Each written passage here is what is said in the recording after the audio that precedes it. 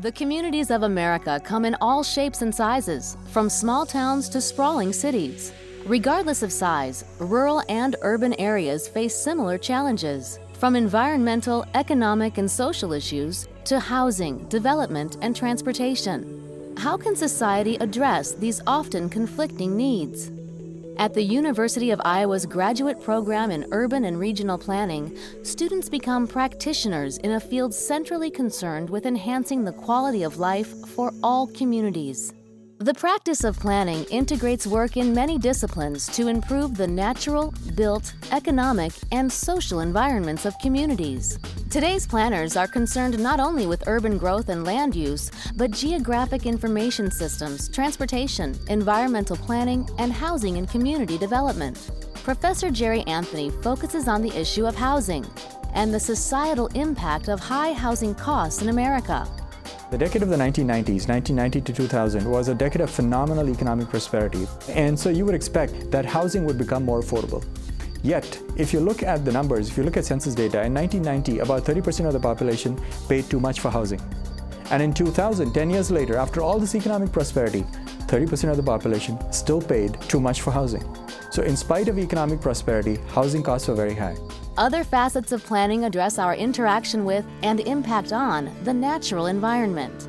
Professor Lucy Lorien focuses on environmental planning, a relevant topic in the agricultural state of Iowa. I think it provides for a very unique perspective on the breadbasket, the center of the country. What Iowa faces in terms of water quality issues, agriculture, flooding is not very different from other Midwestern states. But what we're doing here is actually central to long-term environmental quality and the productivity of the country. From housing and environmental planning to economic development and transportation, all of these issues highlight the multifaceted nature of planning. Planning is entirely interdisciplinary. So you can be an expert in housing, but you have to recognize the extent to which housing and transportation and economic development and community development all meet at the place that people actually exist and live and work.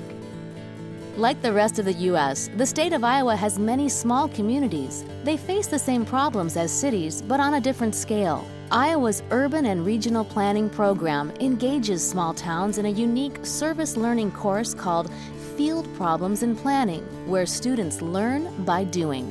In a sense, the small towns that we have in Iowa provide an ideal place in which our students can touch base with the community.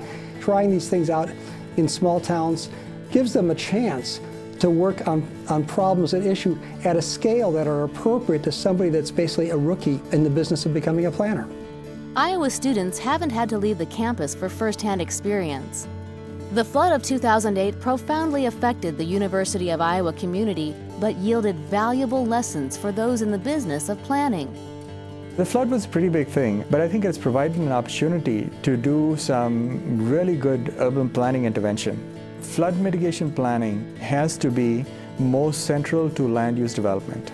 The flood also illustrated vividly the regional aspect of urban and regional planning.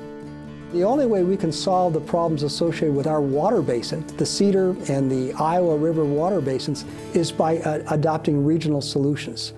And so for our students to see that and to experience it helps them to better understand the importance of regional planning. Including flood mitigation in land use planning is one part of an increasing emphasis on overall sustainability.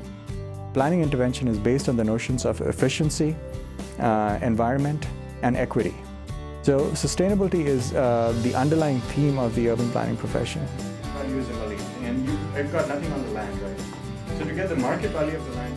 What a good planner does is recognize that places aren't just structures, and they're not just mortar and brick. They're people, and they're the neighborhoods and the communities that are formed in those places. To learn more about urban and regional planning in Iowa, visit urban.uiowa.edu.